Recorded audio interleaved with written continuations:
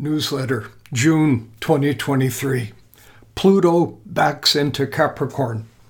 Rumors of a new world order emerging due to Pluto's passage into Aquarius have been exaggerated, at least for now.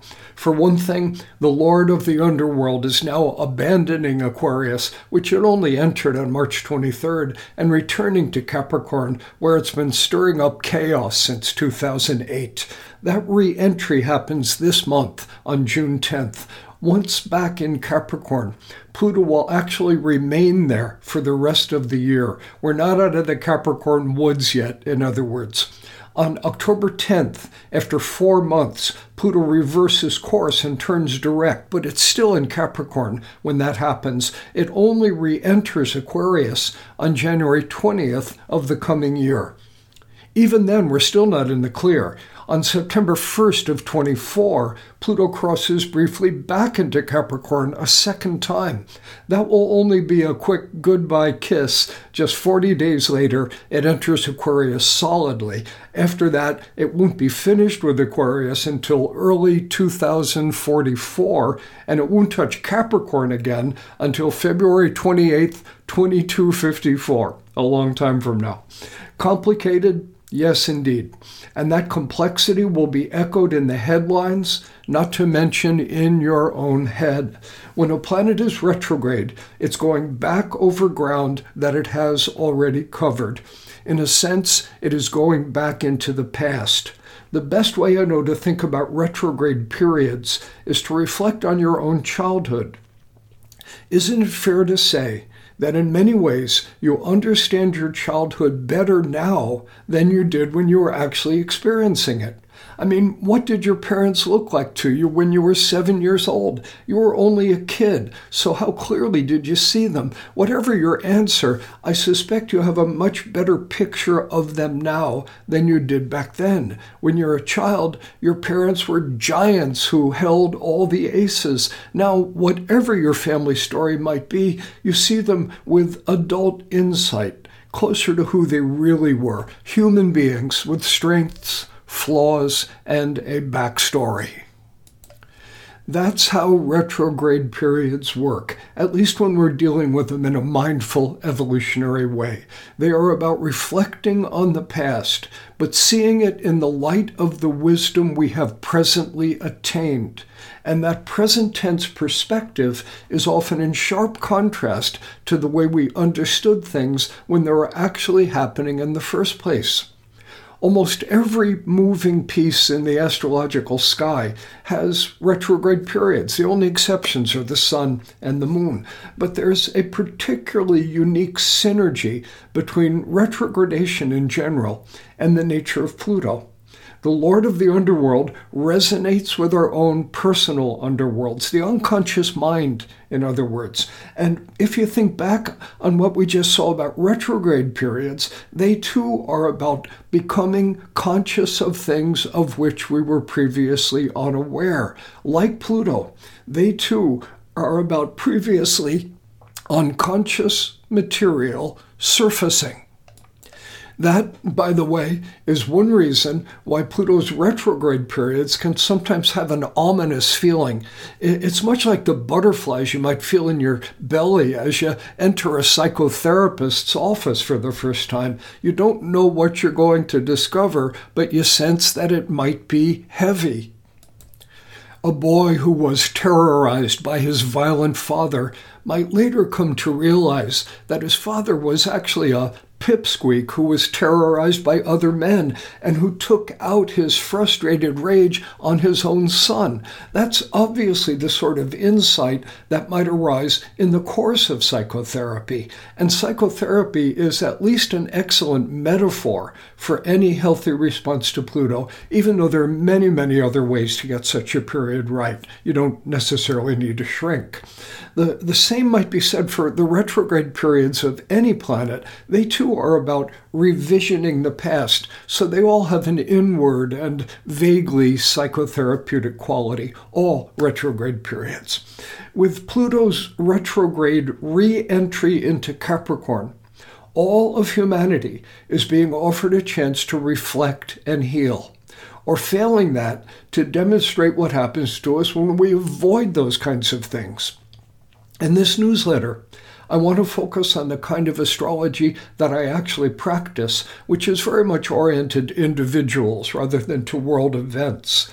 Pluto's passage through Capricorn and its impending passage through Aquarius are huge topics, both for individuals and for humanity in general.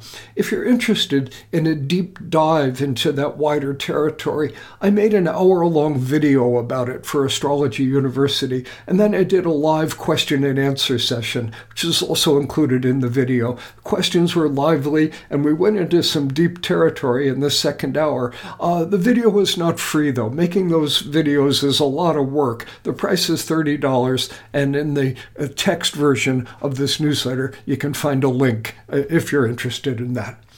For our purposes here, let me offer a quick summary of just one of the main points of that video and how it fits into Pluto's upcoming retrogradation back into Capricorn. Every sign has a high evolutionary meaning and a dark side.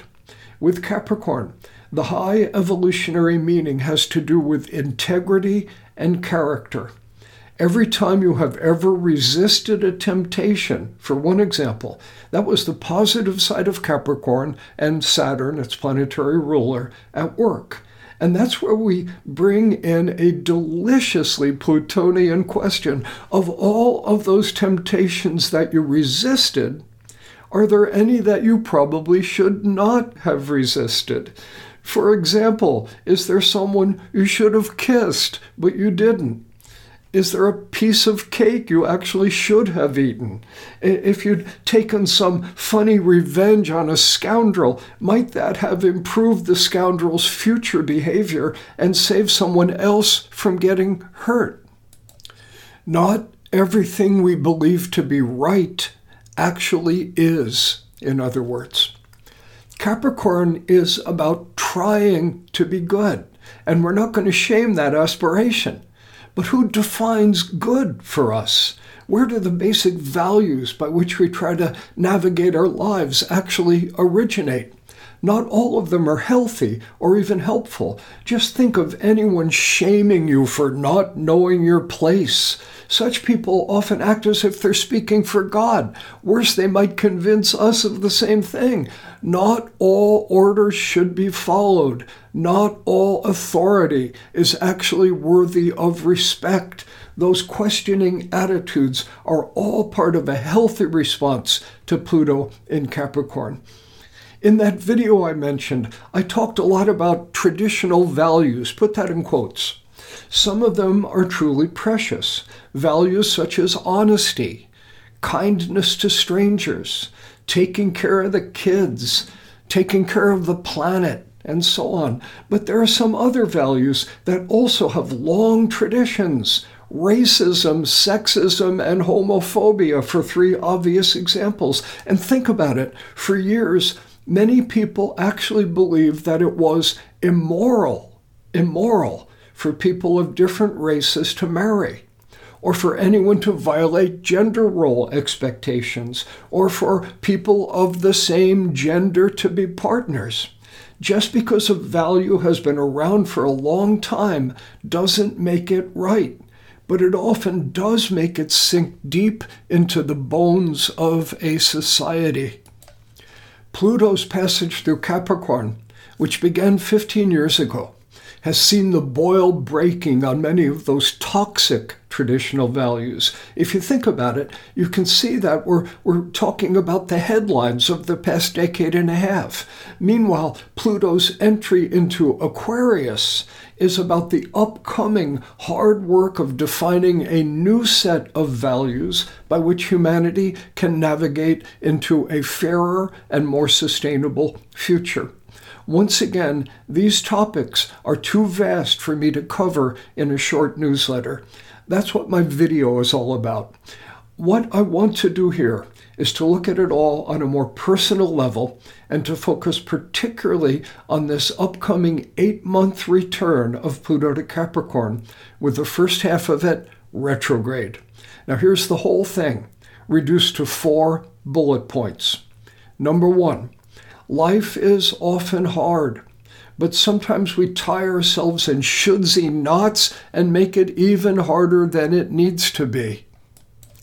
Number 2, it is time to reflect on anything that has been a chronic struggle and source of hurt for you over the past 15 years. Number 3, has the root issue behind that hurt been some should, in quotes, that's been sucking the life out of you, some responsibility you've accepted or self-sacrifice that you felt that you were morally obliged to make?